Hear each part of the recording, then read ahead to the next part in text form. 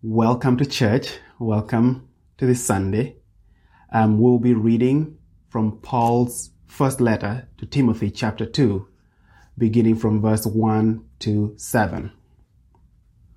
And it reads, "Therefore, I exhort, first of all, that supplications, prayers, and intercessions, and thanksgiving be made for all men, for kings and all who are in authority, that we may lead a quiet and peaceful life in all godliness and reverence. For this is good and acceptable in the sight of God our Savior, who desires all men to be saved and to come to the knowledge of the truth. For there is one God, one mediator between God and men, the man Christ Jesus, who gave himself a ransom for all, to be testified in due time. For which I was appointed a preacher and an apostle. I am speaking the truth in Christ, and not lying, a teacher of the Gentiles in faith and truth."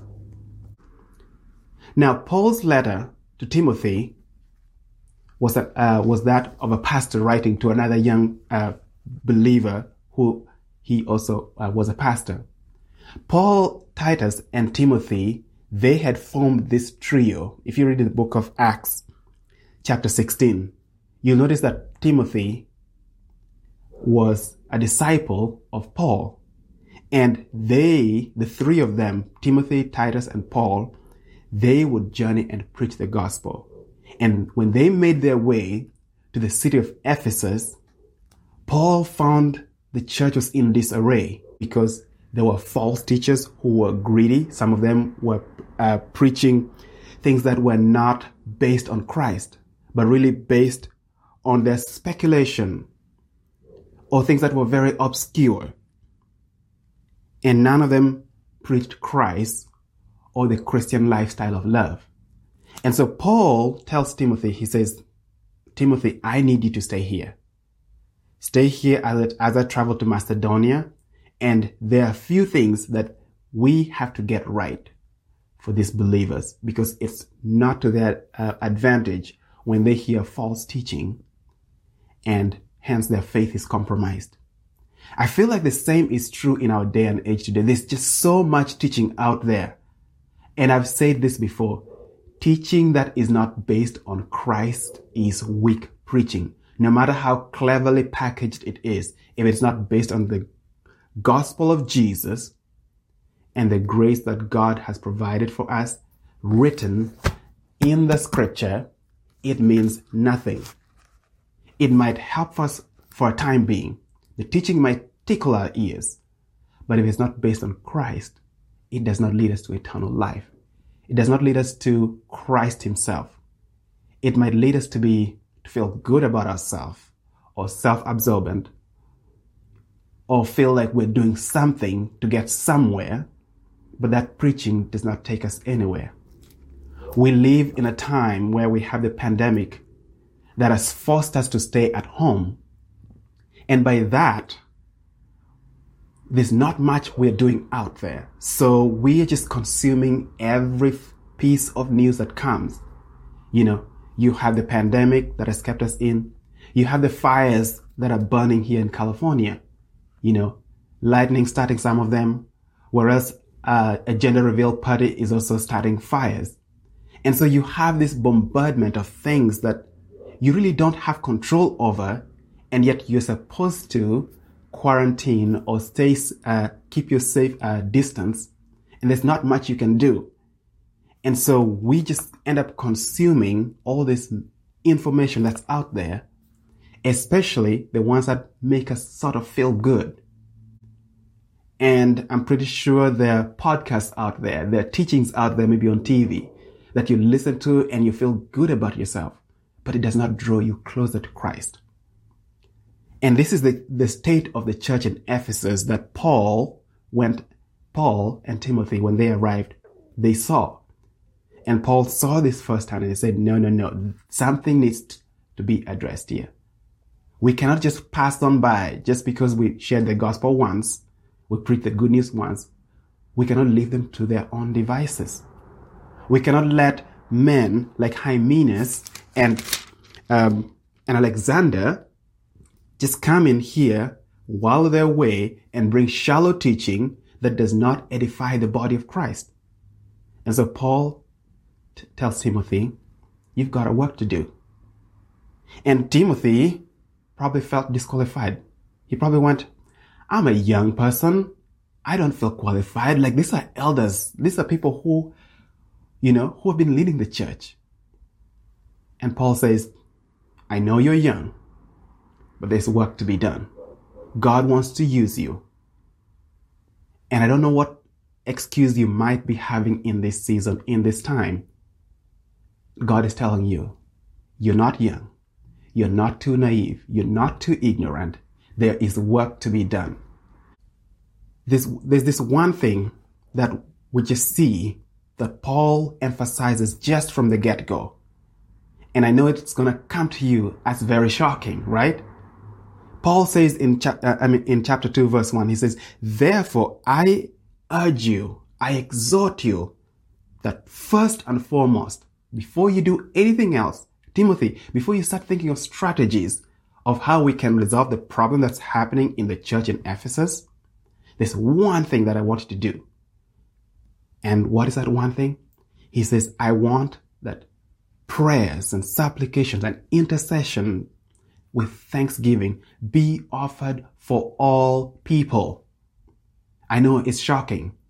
When you and I go through trials and tough times, when there's sickness in our homes, sickness in our bodies, when we're financially depleted, when we have no way out, I wonder what your first response is. Do you contact everyone on your phone list? You group chat everyone. I know it's so hard to get out of those group chats. I've tried. Trust me, it's so hard. Or do you go to your Facebook group, or to your WhatsApp group and you text everyone about everything that's going on? Or do you try to go solo? Try to find you are the fixer, right? That's what you're known for. You try to fix every area of your life. When people look at you, they think you've got it together. But in actuality, you're struggling. You're trying to find ways to fix this problem that you're facing. I do not blame you, because I too sometimes find myself in the same state. I'm trying to find all the means I can to resolve an issue before I even think of, let me pray about it. Why? Because prayer just comes as a last resort. See, Paul is telling Timothy, he's saying, Timothy, I know you're a young man. If you're young, you just can't sit idly by. You just can't see things going to waste. You want to do something. Like, you don't want to see things get from bad to worse. Like, you feel like you have the energy, you have the time to save the day. Right? Like, that's what we've been watching. We've been watching heroes come, and heroes that don't just sit idly by. They save the day. And maybe you're not young. You have a family. And all your life, you have learned and you've coped with doing things to save the day. And this does not come natural to you to just say, okay, what am I, encountering right now? Let me pray about it. That does not cross your mind. Because we humans have a tendency. See, that's the thing. That's the thing that trips us. We build tendencies. We build habits that we tend to run to over and over again. What is your tendency when you're faced with a situation that you should be bringing to God? What do you go back to over and over again? Do you get into a denial phase? You think, if I just sleep it away, the problem will go away. Do you find someone to blame? If I point enough accusing fingers, somebody's got to do something. Do you condemn yourself? Do you beat yourself up? Because you are the perfectionist. Like, to you, everything has to line up. Everything has to work out. And because you cannot fix this, you are whooping yourself. You're blaming yourself. You're condemning yourself. You can't get enough sleep. You're not eating. You're depressed. And your anxiety has gone past high. And now you feel like you just need to numb yourself with medication. Tendencies are dangerous. They may help you for a while, but they did not help resolve the problem. So this young man, Timothy, he's excited to do something. And Paul says, hold up. Wait a minute. There's no shortcut here, Timothy. First and foremost, I want you to pray. Now, I know, what is prayer? Right? Like, Paul is asking Timothy to pray. So, you're probably going, yeah, right, I've heard that before. I've faced problems in life, and I've prayed about them, and nothing happened, right? And yet here Paul is saying, pray. The first thing I want you to do is pray. Prayer is simply talking to God. And as we'll learn from this scripture reading, this is a call to action that we need to take first. So Paul tells in verse 1, he says, I exhort you that you pray. Pray for all people. Not just for yourself, but for all people. See, we live in a world where we want things immediately. It's very difficult for us to trust God and just pray about something first. I have a 2-year-old son who is very impatient. And by impatient, I'm not talking about how he can't wait for his bottle of milk to be warmed. Impatience. I'm talking about this kid sitting in front of a tablet, right? And he opens a show he wants to watch. I didn't teach him that. He learned all of that by himself. So he knows how to open this show on YouTube, right? And it starts buffering. You know that little circle thing that runs around loading? He just loses it. He just begins bawling and crying, and he's so helpless. And that thing only loads for a second or two. I know some of you parents are already jumping in, or young people, you're like, your child is crying because you have slow internet. You have 4G, get 5G. Your problem will be solved in an instant. We're just talking about a world where we are conditioned that anything that's not instant cannot gratify. And so prayer sometimes to you, it might seem like that loading sign, right? God, I'm waiting. I prayed 2.3 seconds ago. I'm waiting. And we just get frustrated. We just can't wait. And yet, as Oswald Chambers said, prayer does not prepare us for the greater works, but prayer itself is the greater work. Why is prayer such a priority in the church? If we want to understand why prayer is so important and why prayer should be a priority for you and me, we should look none other than Jesus. In the life and ministry of Jesus, everything that he did was drenched in prayer.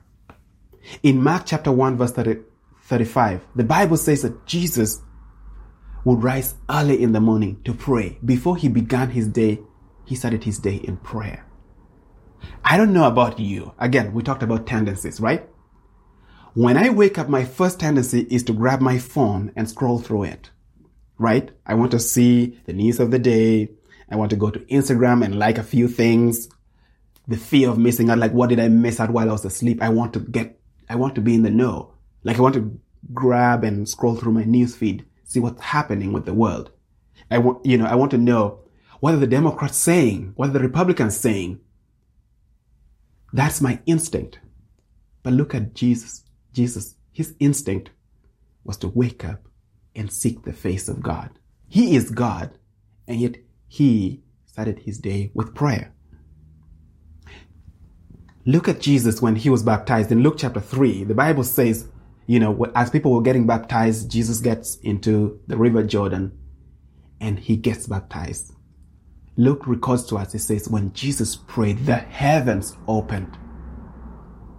Not only that, we look at when ministry need arose, Jesus prayed.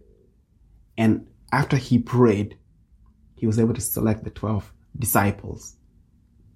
There's nothing that Jesus did that he did not start with in prayer. When the crowds gathered to listen to his teaching, and they hungered not just for the spiritual word, but hungered physically, they needed to eat. An opportunity presented itself. There were a few fish and loaves that were brought. What does the Bible say? Jesus prayed, and that the fish and loaves multiplied, and he fed 5,000 men. In John 11, in the town of Bethany, a man named Lazarus was dead. For 4 days he was in the grave. And Jesus showed up. And Jesus prayed and called Lazarus out of the grave. As we can see, prayer was part and parcel and foundation of every area of ministry that Jesus accomplished while on earth. The blind were able to see, the deaf were able to hear, the lame were able to walk, the sick had their infirmities cured when Jesus laid his hands and prayed for them. So you might say, yeah, that's Jesus. He's God, right? Like, it makes sense. He didn't struggle with prayer. Like, let's look at the ordinary men and women who followed Jesus. The early church, for example, they too made prayer a priority. Just go back to the book of Acts and see where it starts with them being in the upper room, right? After Jesus ascends to heaven, they're in the upper room and they pray. On the day of Pentecost, they are praying and the Holy Spirit comes and fills the house and tongues of fire rests on their head. They were praying. The church needed provision. They prayed and God would provide. When the church went through persecution, they prayed and God delivered them. God gave them courage. God gave them boldness. And God gave them what to speak when the times of trial came. The early church was a powerful church because they were a praying church. You see, you can only have power when you pray. A prayerful Christian is a powerful Christian. A prayerless Christian is you can finish the sentence. So which camp are you in this morning? Are you praying? Are you making prayer a priority? Or does it come as an afterthought? Are you part of that statistic that says an average Christian prays 3 minutes a day if you include meals, prayer during meals? Or do you honestly seek God, bringing your needs before Him?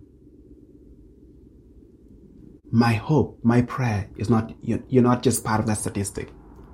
I'm not urging you to pray more than 3 minutes. My appeal to you is, when you wake up, when you're faced with things life throws at you, do you take the first step in prayer? Or do you seek other avenues first before you pray? So coming back to this scripture, I know we're still stuck in verse 1. I know we might be here all day. Well, thankfully, I'll probably be cut out, so we won't take the whole day. But we're still in verse 1. And Paul says, the first thing you have to do, Timothy, is pray. And what does he say? He says, make all supplications, all intercession, all prayers and thanksgiving. Pray for all people. And when the Bible says all people, it means all people. Okay? I know. It's jarring, right? Because if I look at my prayer life, to be honest, 80% of the time I'm praying about me and my problems and my worry. And remotely do I extend that to my family and everything that's going on. And if you're really lucky, you make it in my prayer list of friends. But Paul is saying, pray for all people. All people. He says, pray for the leadership. Pray for the king. Pray for those in authority. I know we're coming to election season, and this is not the kind of thing you probably want to hear. You just want to see change, right? God is saying, you want to see change? Pray. But God, I do not hold the same belief as the politician. God says, pray. Pray for them. Because in praying for them, will you live in peace? Will you live the quiet and godly life that I've called you to? That's what verse 2 says. You're going, but God, I did not vote for him. God says, pray. I didn't vote for her. God says, pray for them. But God, I voted for them. All the more reason to pray if they're not even upholding the end of the deal. So in this time as a nation, let's pray. Let's pray for the authority that God has put above us. Now, I don't say this lightly just to make fun of the left and the right, or make fun of the elephant and the donkey, not to make light of the political situation we're in, because we live in a very polarized climate right now, heading into election season. But you have to understand that Paul is telling Timothy, pray for those in authority. And do you know who was in authority? A man named Nero. He was the emperor. This is the man who persecuted the church. Like, he was considered the devil in the flesh. He would take Christians, dress them in animal skins, throw them in the Colosseum, and let wild animals have their way with Christians as they're torn and ripped apart. And you have crowds in the stadium cheering as believers are ripped and shredded by wild animals. Not only did he stop there, he would take Christians and tie twigs around them, light them on fire. And as they burn, he would ride on his horse and proclaiming, light of the world, light of the world, light of the world, literally lighting them on fire to their death. And yet Paul still has the guts to tell Timothy and say, let's pray for those in authority. I know maybe this is not the kind of message you were expecting to hear about prayer, but the reality is, the Bible says we should pray for all people. Jesus himself would teach, he would say, bless those who curse you. Pray for those who persecute you. So this is not a one-off thing. This is what we are continually called to do. Now let me unpack the nature of, there are 7 natures of prayer that the Bible records for us. But 4 of them, Paul would go on highlighting in 1 Timothy chapter 2. And the first thing that Paul highlights here, he mentions supplication. In your version, it might say request. Supplication is a form of prayer where you bring your needs before God. Now, I feel like I don't need to explain this because we are all experts at it. We know what to pray for ourselves. We know the needs that we have. And Paul is saying, bring those needs before God. This bodes well for so many of us. I don't know if you know this, but in most languages, prayer is translated as begging or appeasing or asking. We don't get to see all these other attributes and nature of prayer in other languages. So for me, this is the one thing that I go, I get it. This is all about me coming before God and presenting my needs and begging for forgiveness or begging for his salvation, because I didn't grow up speaking English. So my first instinct is to think of supplication when I hear prayer. The Bible says that God already knows what I need even before I say it, before I bring it to him in prayer. So the question would be, what's the point if God already knows my need? Why pray? Because it shows our utter dependence and trust in God. When we come to God in supplication, we're saying, God, we depend on you. I do not depend on my strength. I'm not depending on the strength of the community around me, although you've supplied them to help me and walk through this journey. But God, I am solely dependent on you. That is what supplication is all about. Paul tells Timothy, he says, get into supplication.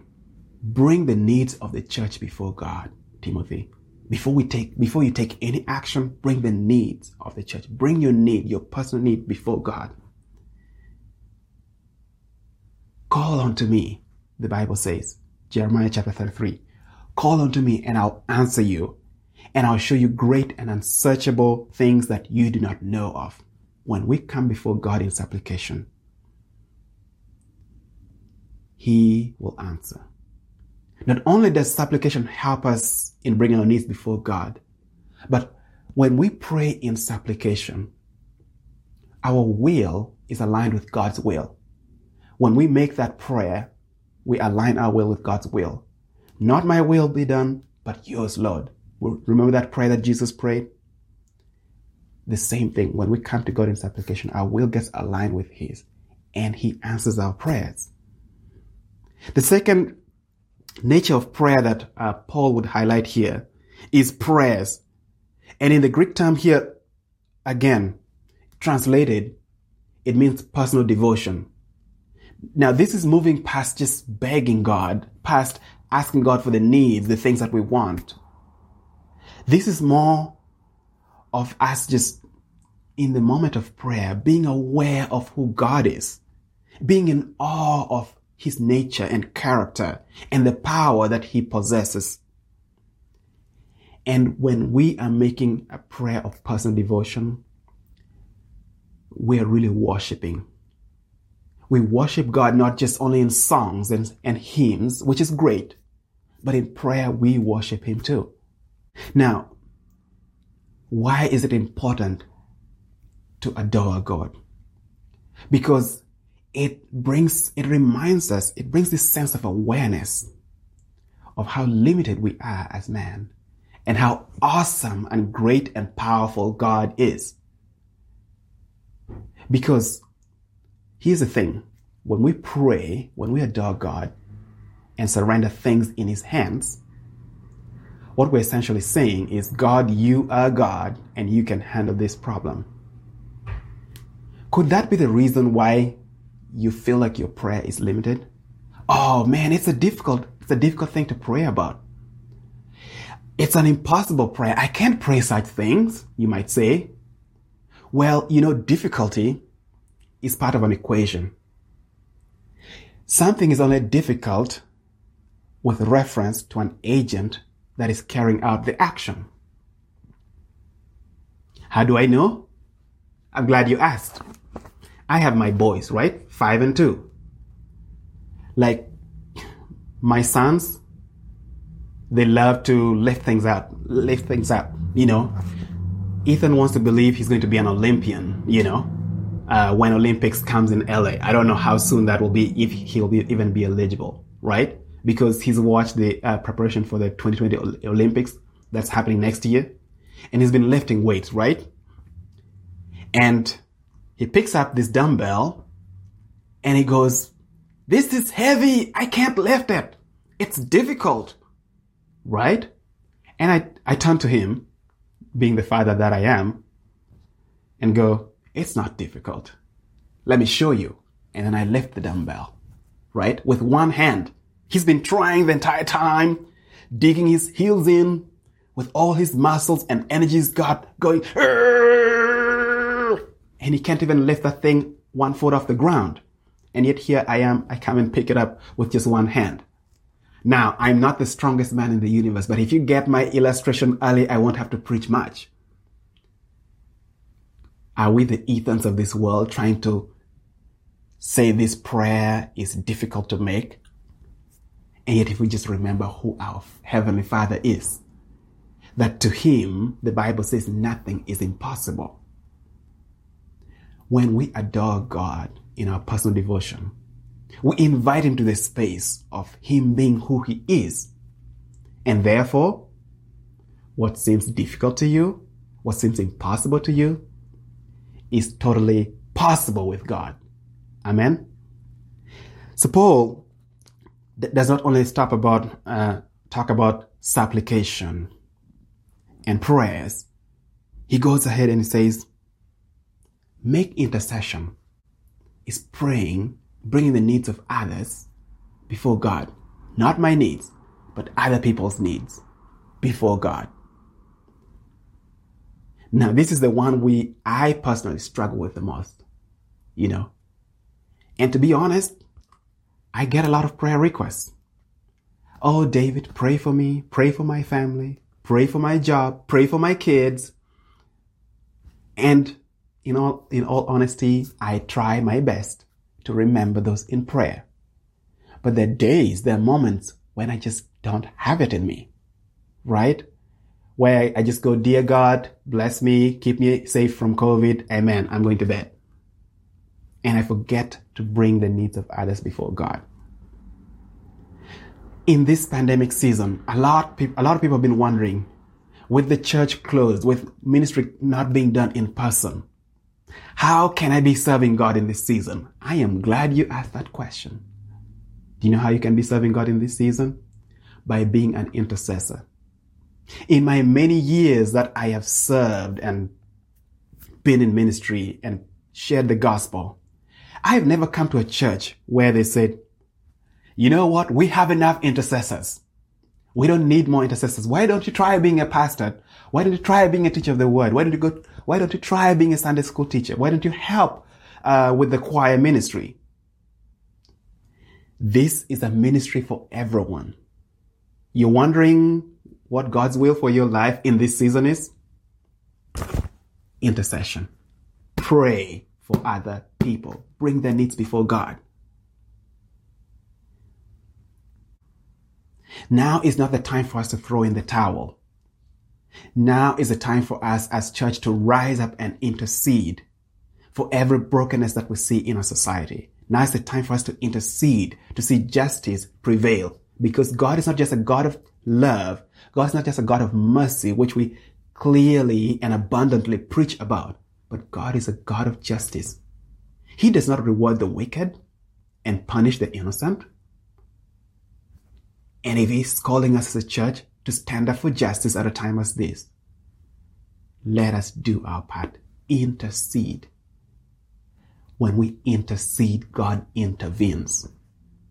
I know that's a great quote. You want to put that for inspiration? Go ahead, be my guest. When we intercede, God intervenes.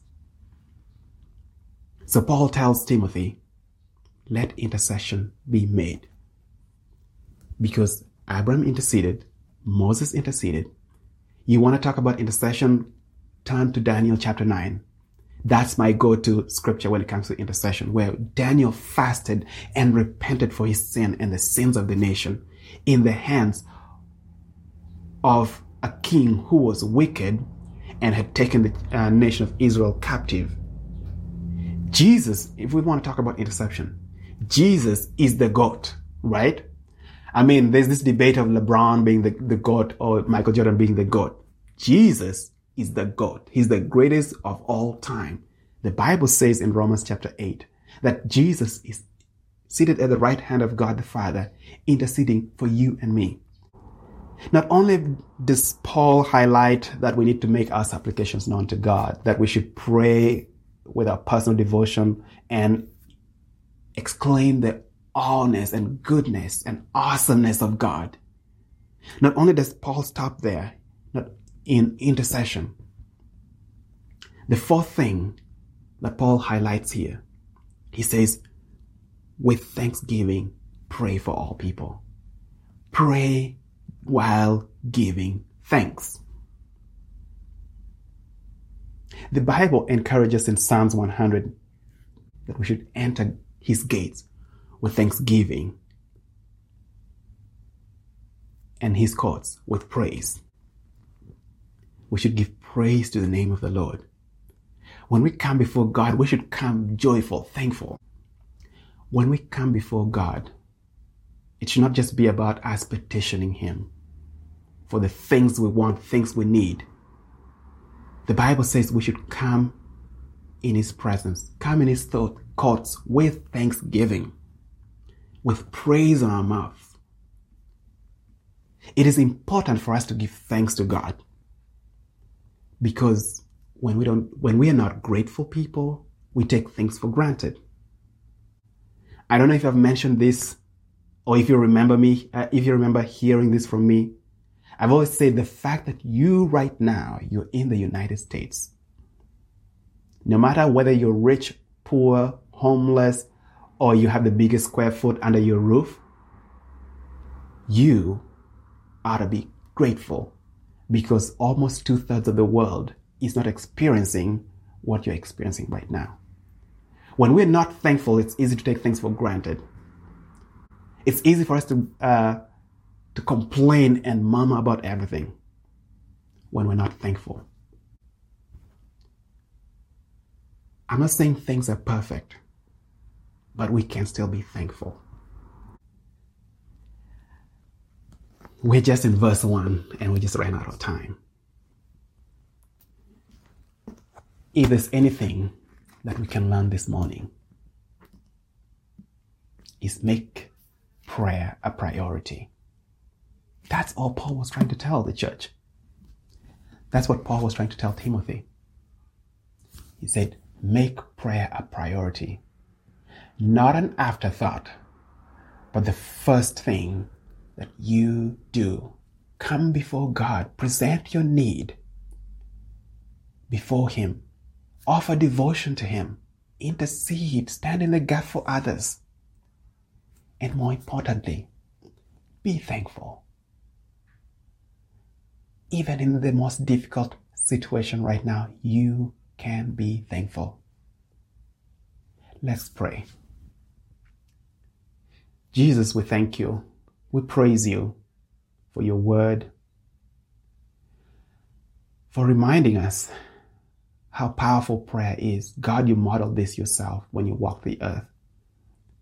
God, every sign and wonder that was performed under heaven here on earth were marked with your prayer. God, I pray in this season that we'll come before you and simply pray for all people and not just ourselves. And God, I pray in this time, I pray for our government. I pray for the elected officials. I pray for those you've put in authority. God, grant them wisdom to rule justly. God, I pray for all of us that form part of the system that helps serve the greater good. God, I pray that you will use us to bring peace and unity and bring transformation in our neighborhoods. God, I pray that you will use this church. You will use us in this moment, in this season, to bring your love and grace. Help our eyes stay focused on you. God, we lift the broken, we lift the persecuted. God, we lift the disenfranchised. God, we lift the marginalized people into your hands. They are your children. God, may we not only reach them through what we give or what we say, but Lord, may we continue to lift them in prayers to you. God, I pray that you find each and every soul watching this message faithful. That, Lord, your hand will be upon them, that you will protect them, that you will guard and guide them. Lord, we trust you.